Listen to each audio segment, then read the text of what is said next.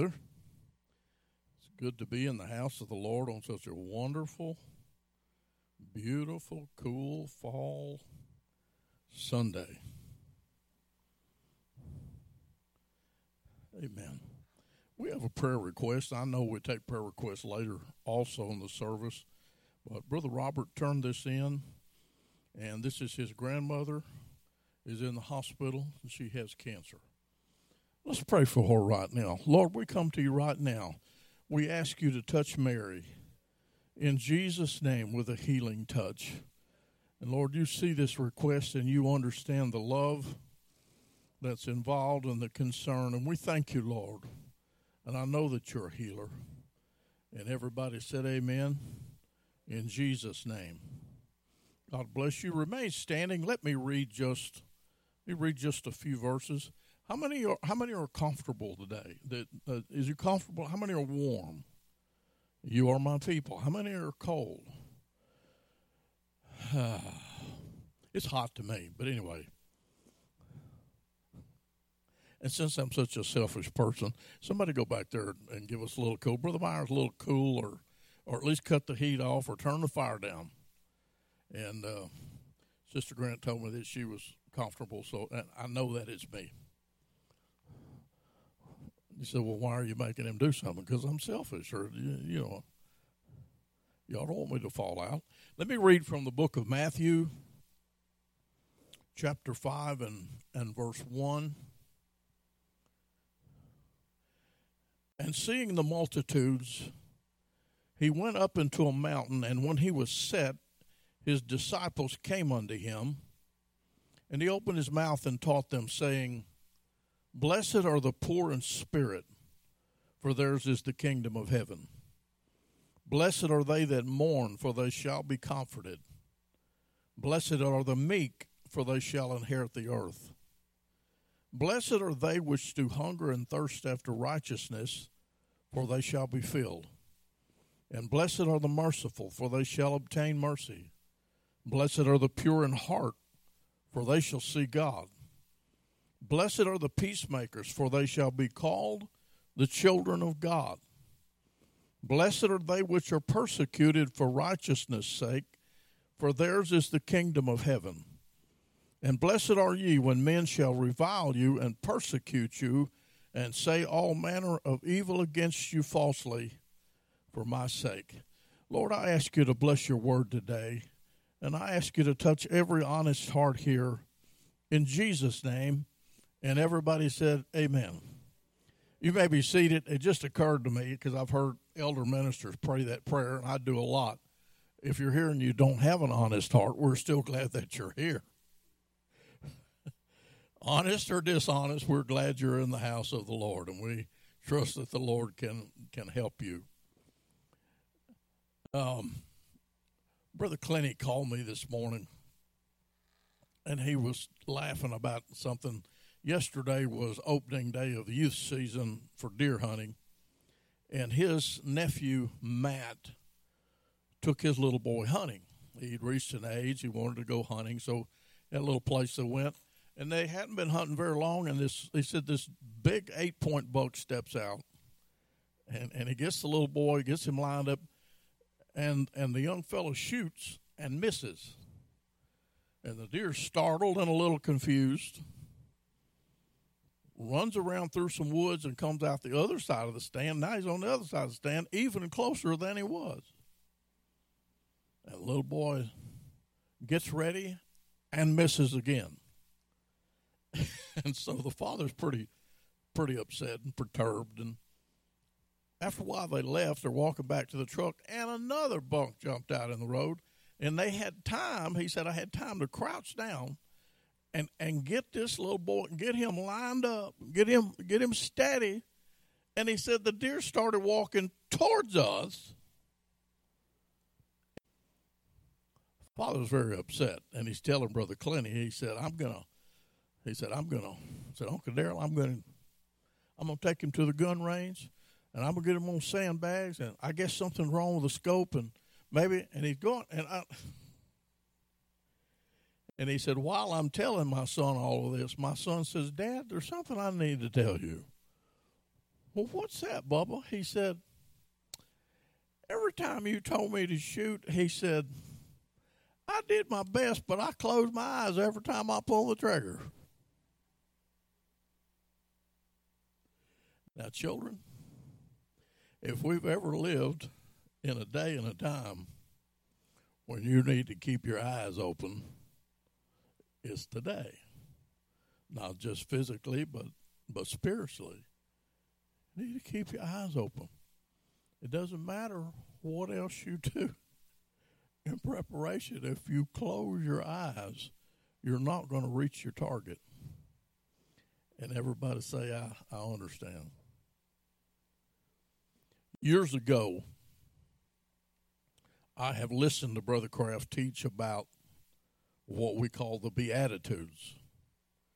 And I remember being probably 18 or 19 years old and thinking, not the Beatitudes again. I want the Beatitudes. Because he'd always say, the Beatitudes are attitudes that should be. These are the attitudes that you should have. But in preparing for this lesson this morning, what I have realized, because I'm no longer 18, the Beatitudes are a very, very deep, complex subject. And I know it's a whole lot more fun when we want to jump and shout and dance about. That is a lot of fun, and it's really invigorating. And most of the time, it does not help your Christian growth. It helps your leg muscles a lot. Gets your adrenaline going, and it's fun, and you're worshiping, and that's. But if that's all that you ever do, and you never sit down and listen and be taught, you're not ever going to know anything. You're just going to be shouting and dancing with your eyes closed, which, let me give you some advice, is not that great an idea either. Brother Kraft told me one time he's shouting and dancing, stepped off a platform and got hemmed up between the altar and the platform. He said, I nearly broke my leg. He said, well, do you think that was the devil? I said, no, I think you need to shout with your eyes open so you can see where you're going. And so, don't really want to go down that road or about that subject. But when Jesus was giving this instruction, the Beatitudes, it's one of the Sermons on the Mount, not the Sermon on the Mount. There are more than one. But the very first verse says this, and seeing the multitudes, he went up into a mountain, and when he was set, his disciples came unto him. Now, Dr. Matthew Henry says that in this very first verses, that number one, the preacher was Jesus Christ himself. Whatever he says is important. Whatever he says is noteworthy. And he was on a mountain in Galilee, not one of what was considered the holy mountains, but he was on a mountain in Galilee. He was the Christ. It was an exposition of the law, which is significant because that's where the law was given through Moses. We believe, in case you're here and you don't know this, we believe that Jesus Christ is God Almighty in the flesh. We believe that he is the incarnated God in the flesh. I apologize for laughing at myself, but something happened a couple of weeks ago. I just thought about it, and relax, honey, I shall not reveal who the young man was. But a young man of our acquaintance calls us, and he is in love. Love. Again, he's been in love before.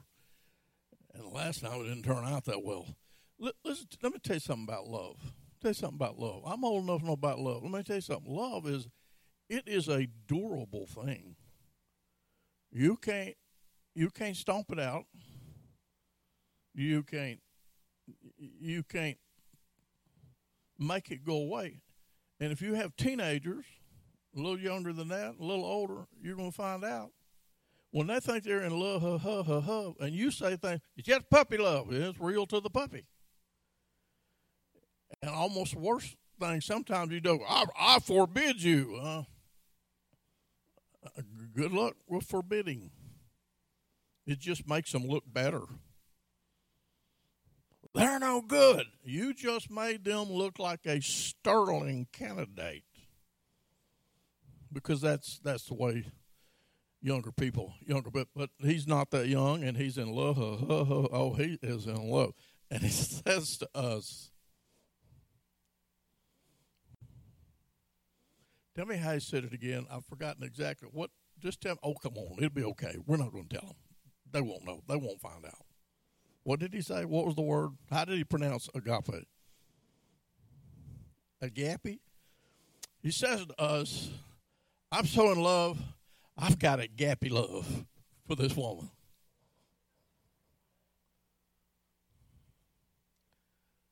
Number one.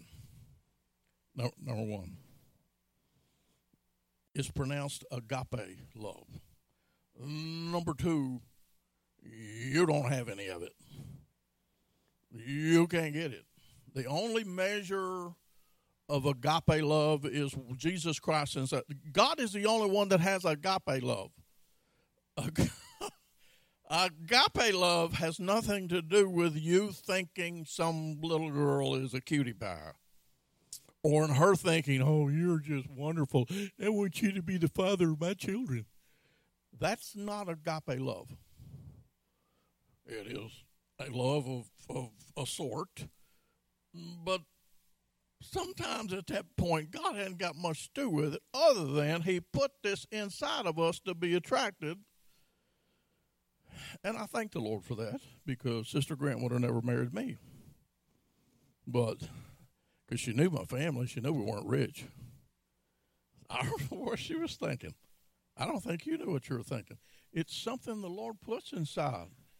And she says, I've learned that myself. But the Lord put something inside of us because in our nature, so that I've heard it described as temporary blindness. I've heard it described as temporary insanity. And one of my favorite is the little story someone told me of a man who said to his wife, how can you be so gorgeous and so dumb? And she smiled and said, well, the Lord made me gorgeous so you would marry me, and he made me dumb so I would marry you. But agape love, I'm gonna move on, sweetie. I promise. I'm not gonna get any closer to that rose bush. I'm not gonna. Oh, but I want to. No, I'm not gonna do that. I'm gonna. You don't have agape love for some chick because she's cute. You don't have some agape love for a man because he has that chiseled look. I never had the chiseled look, and all the chisel that I have is very rounded. My corners are rounded off. So,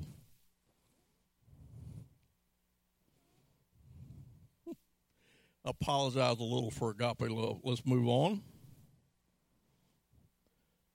But the Bible in the very first verse, here Jesus is with a multitude. He's on the mountain. He's the speaker. And here's what the very first verse says.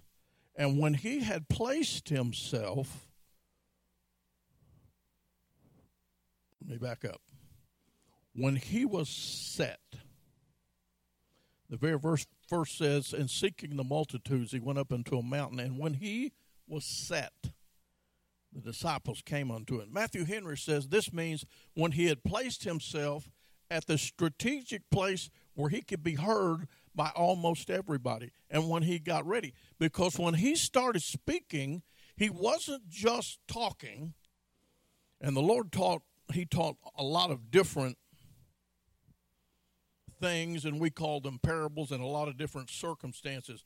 But this one was different in that he set himself and he got ready, and he was about to say something very important.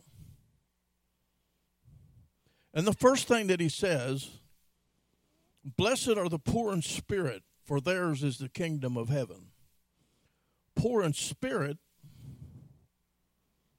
means to be humble or have humility, not to be prideful.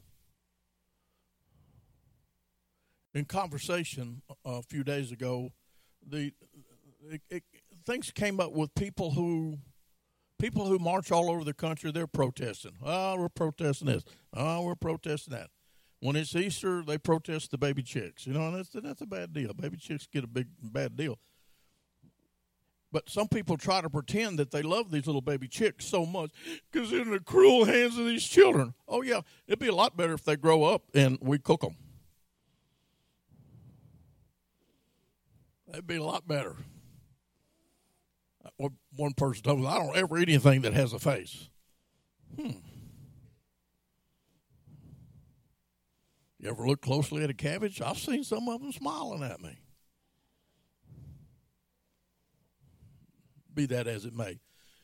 And I told them, they said, well, what do you think? What do you think all of this anxiety, all of this writing,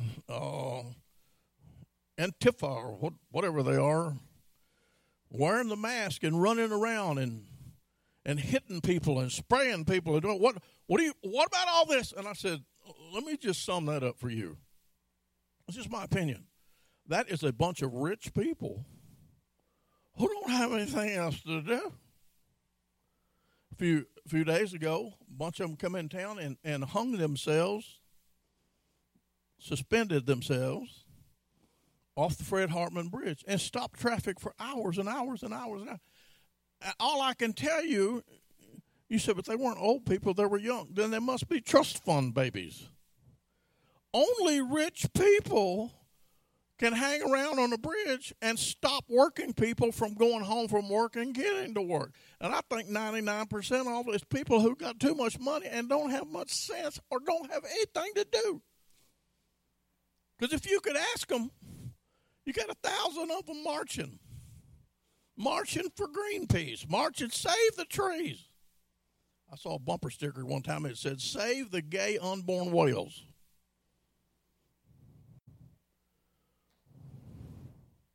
Well, that kind of sums it all up, doesn't it? But if you could ask them, because it's 11 o'clock, why aren't you in school? Why aren't you in work? Do you have a job? Yeah, my job is protest. Well, how do you pay your light bill?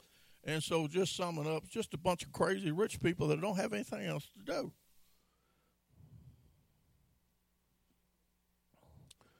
But poor in spirit means to be humble. Let me, if you would let me, if you, you say, well, how can we stop you? Well, if you would let me, I want to read something from one of my favorite small books.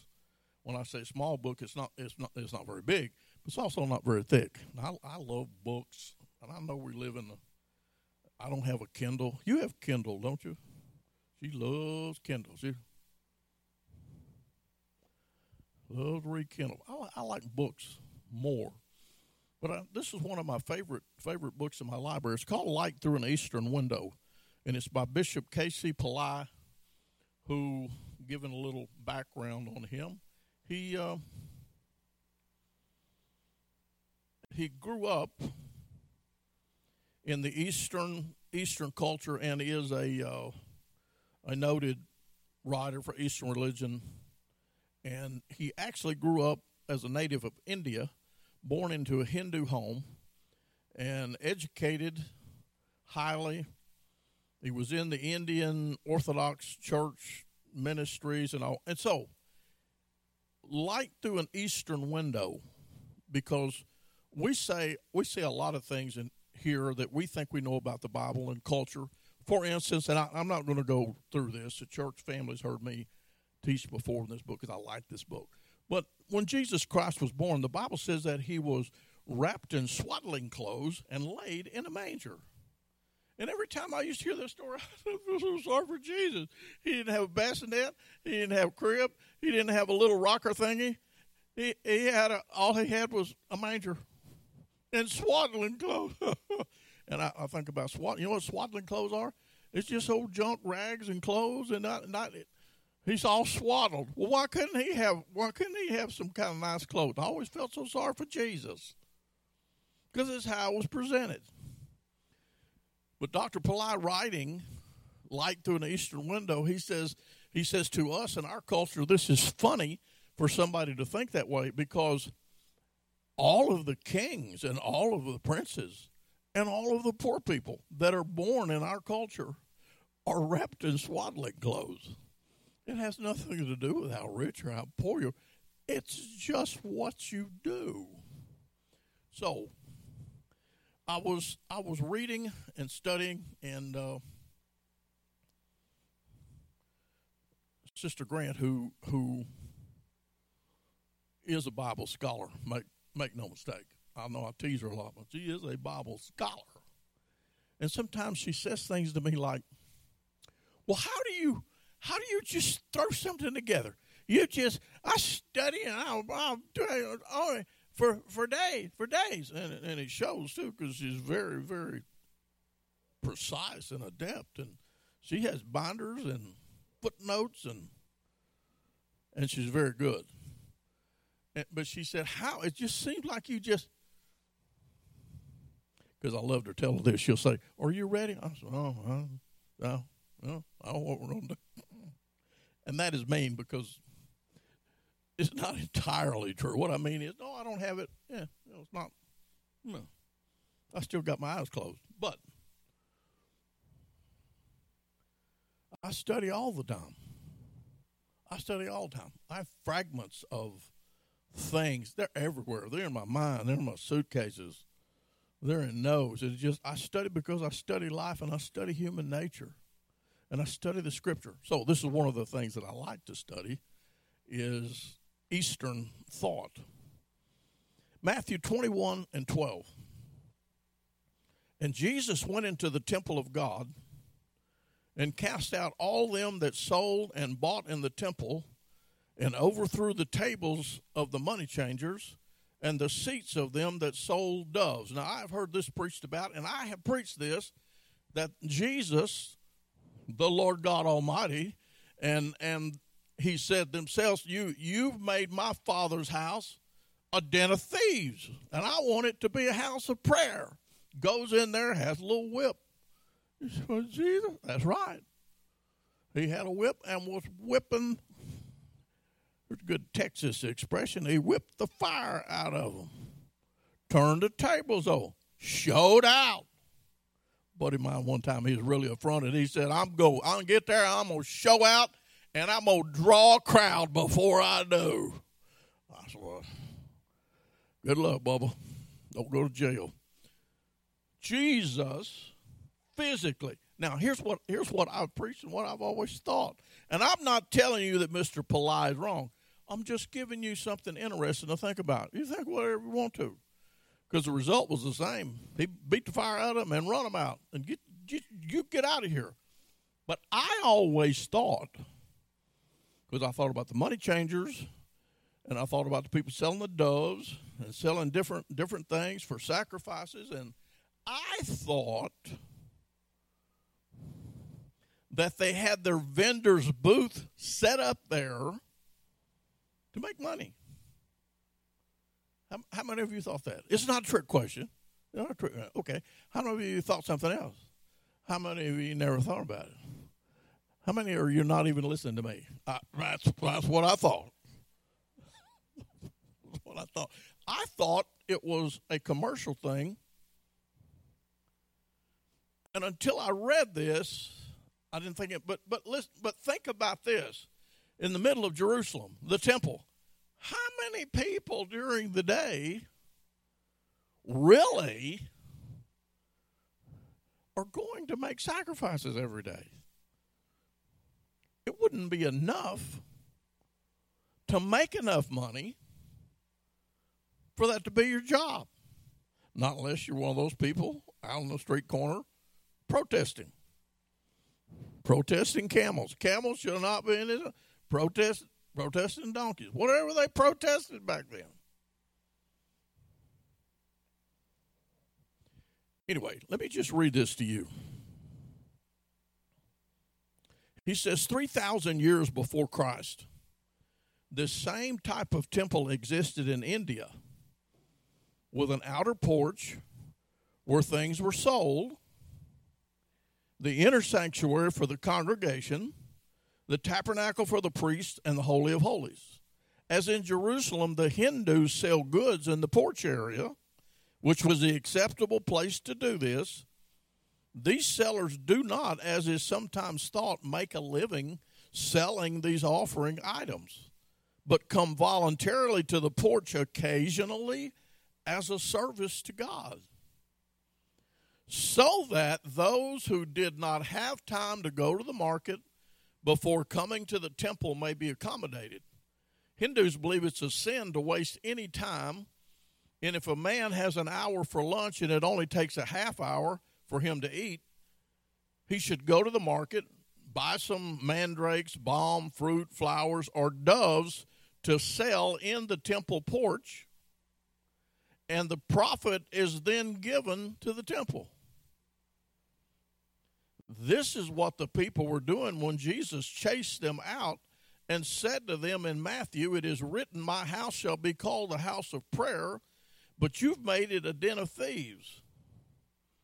And you say, well, if they were selling in the proper place and they were doing a proper thing, why did Jesus say, "I say unto you, he that entereth not by the door into the sheepfold, but climbeth up some other way, the same as a thief and a robber"? The people selling in the porch were spiritual thieves and robbers, thinking that they could gain good favor with God by doing a service for the people. And he said, they're spiritual thieves. Now, you say, well, I like the one better where Jesus just got mad at him. Okay, well, I'm good with that too. I'm good with that too. But it kind of opened my thinking a little bit, because this man says all of the vendors would just do it part-time because they're wanting to get in good with God, or they saw it as a service to God, not for the money. Now, don't you feel better knowing that? Blessed are they who mourn, for they shall be comforted. And this morning it can be regret over our own sins, or the sins of the world, or when we've hurt people who have been so good to us. But also it can be mourning for the suffering of others. And just recently in our congregation, Sister Rosie has suffered a great loss, and Sister John Ellen. And John Ellen's sick this morning, by the way. She sent me a text. And we grieve with them. Also in our church family, Tom and Betty Manasco are both so sick and so ill that Mike has become a full-time caretaker because he just doesn't have any choice. And if you can reach out to them, or if you can help them, God bless you. Sister Grant read something today, I guess, on a district website that Kerry Sharp's son was killed, I guess, yesterday in an automobile accident. And I'm not real close to Kerry, but we used to hunt together a little bit with Merlin Swan. And that is just a tragedy. That is just a tragedy.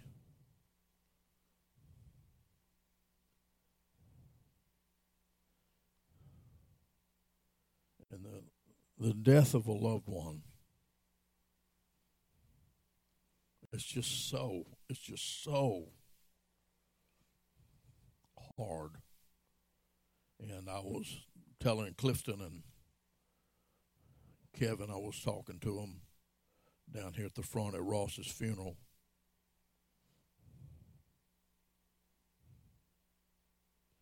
And I told them, I said, my father's been dead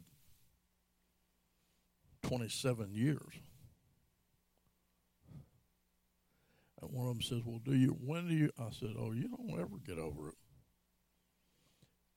You You don't ever get over the death of a loved one, and you're not supposed to. Let me tell you something.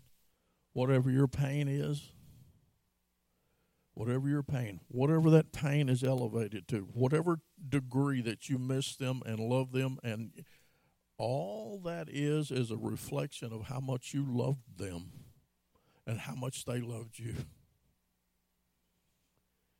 And you say, well, you're pretty much an old coot. You still miss your dad every day. Every day. Now, you get to where you can get up and you can drink coffee and look at mom and say, how you doing, sweetie? And she ain't listening to you because she's talking to her mom and dad on the phone. And they're 80-something years old, still active as squirrels.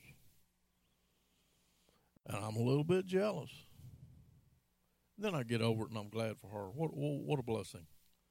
I would love to be able to talk to my mom and hear her say, son, you need to lose about 100 pounds. 100 would be pretty good.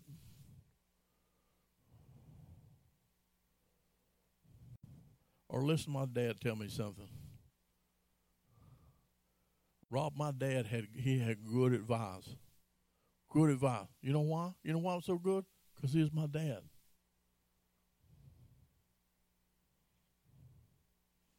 One of these days, I'm not going to be your pastor anymore. And you're going to miss me.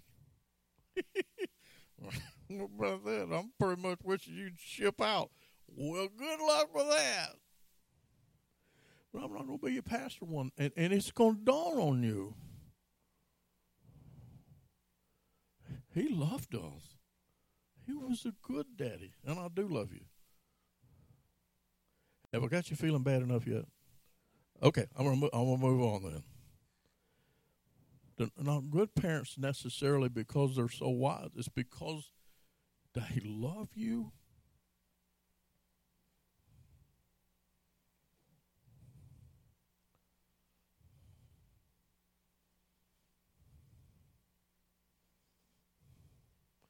Blessed are they who hunger and thirst for righteousness, for they shall be satisfied.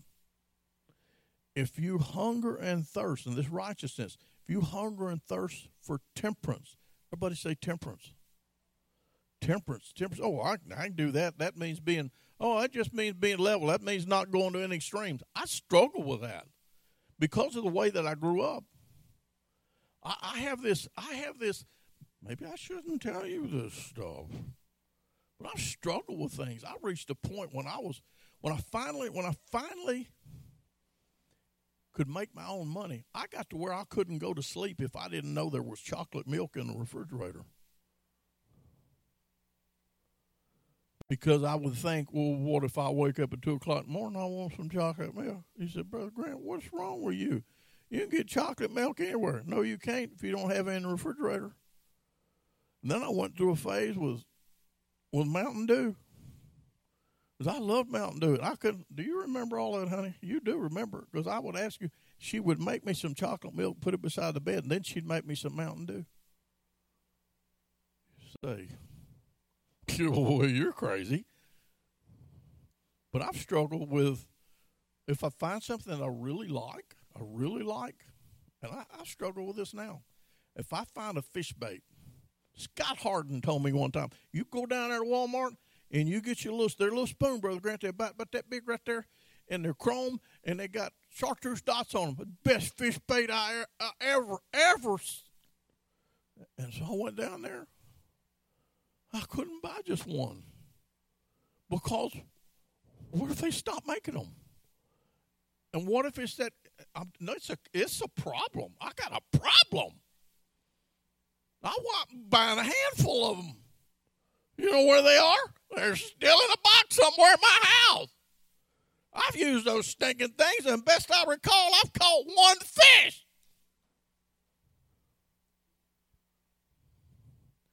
So I struggle with temperance. Thank God most of my problems have not been, I never was a gambler. Never was a drug addict. Tried smoking a little bit. Was 5 years old. Made me so sick I turned green and then threw up. When I was 14, I tried chewing tobacco. No, I tried chewing tobacco. I want to know what the magic was. I kept hearing this little ditty on the radio, and it'd say,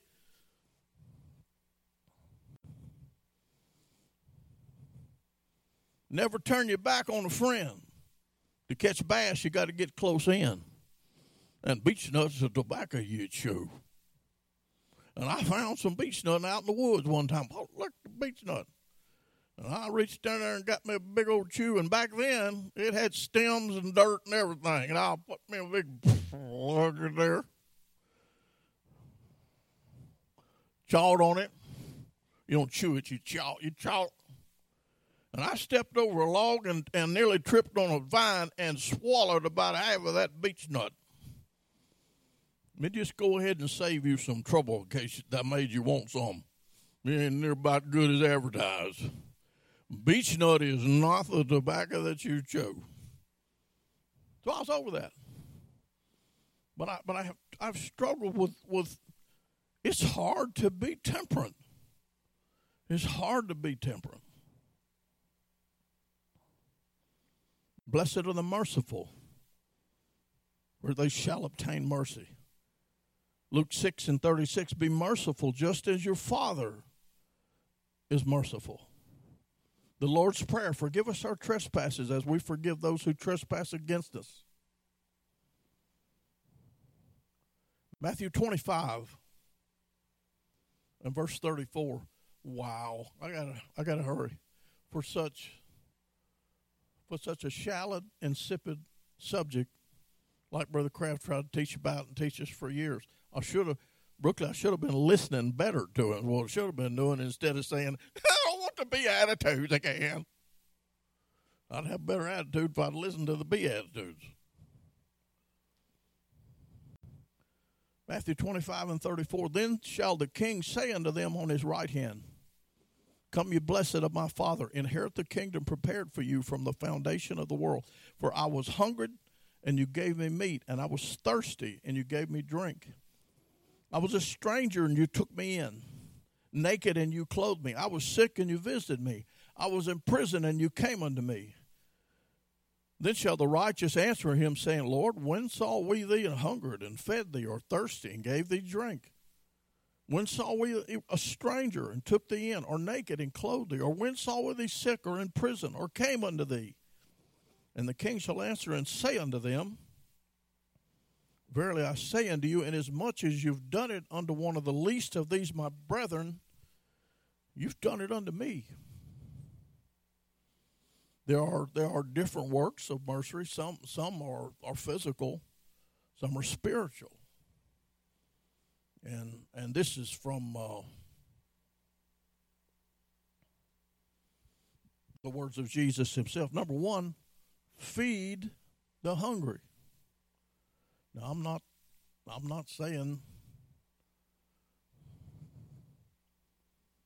find somebody on the street corner and give them money. I mean, you can if you want to, but I think a whole lot of them are phony. In fact, I'm pretty sure they are.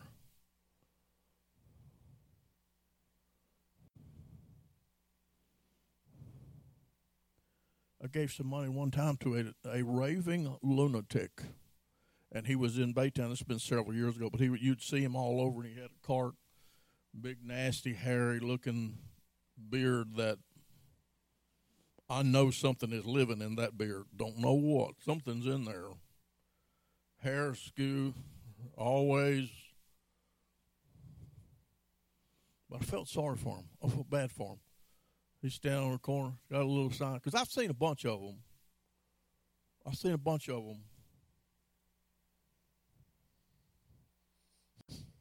Sister Grant seen some too. You remember the vet you saw, baby?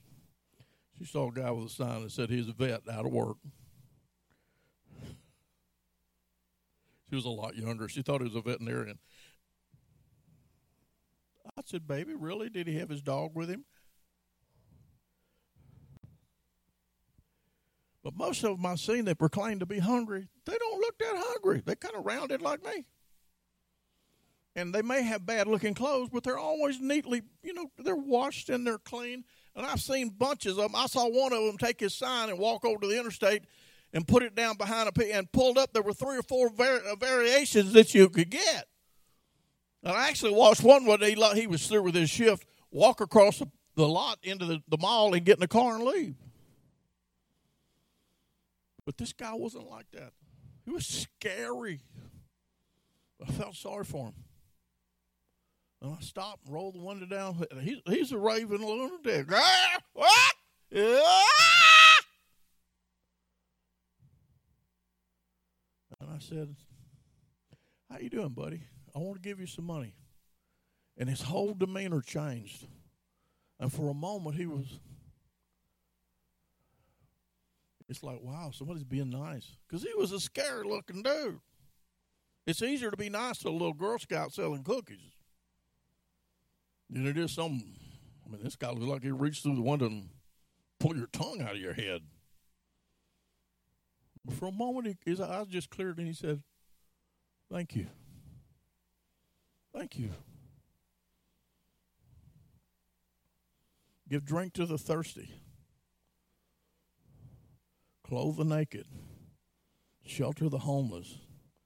Comfort the in prison. And my time's up, and I still have pages to go. So after church today, I may call Brother Kraft and apologize and say that little bitty subject that you always used to hammer on, that I always wondered why you never would get through with it.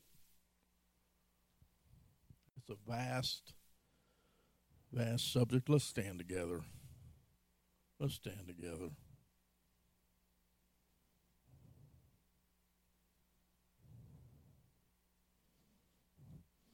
Lord, thank you for your word. I thank you for your sweet presence. I thank you for your abiding presence. You're always with us. No matter how foolish we are, no matter how we veer from the path, you're always there with us to comfort and lead and guide. And I thank you for your precious word. Lord, comfort Kara Sharp this morning. Only you can. Only you can. And everybody said in Jesus' name. God bless you. Let's take a break. Shake hands and be friendly. Worship will start about 15, 20 minutes.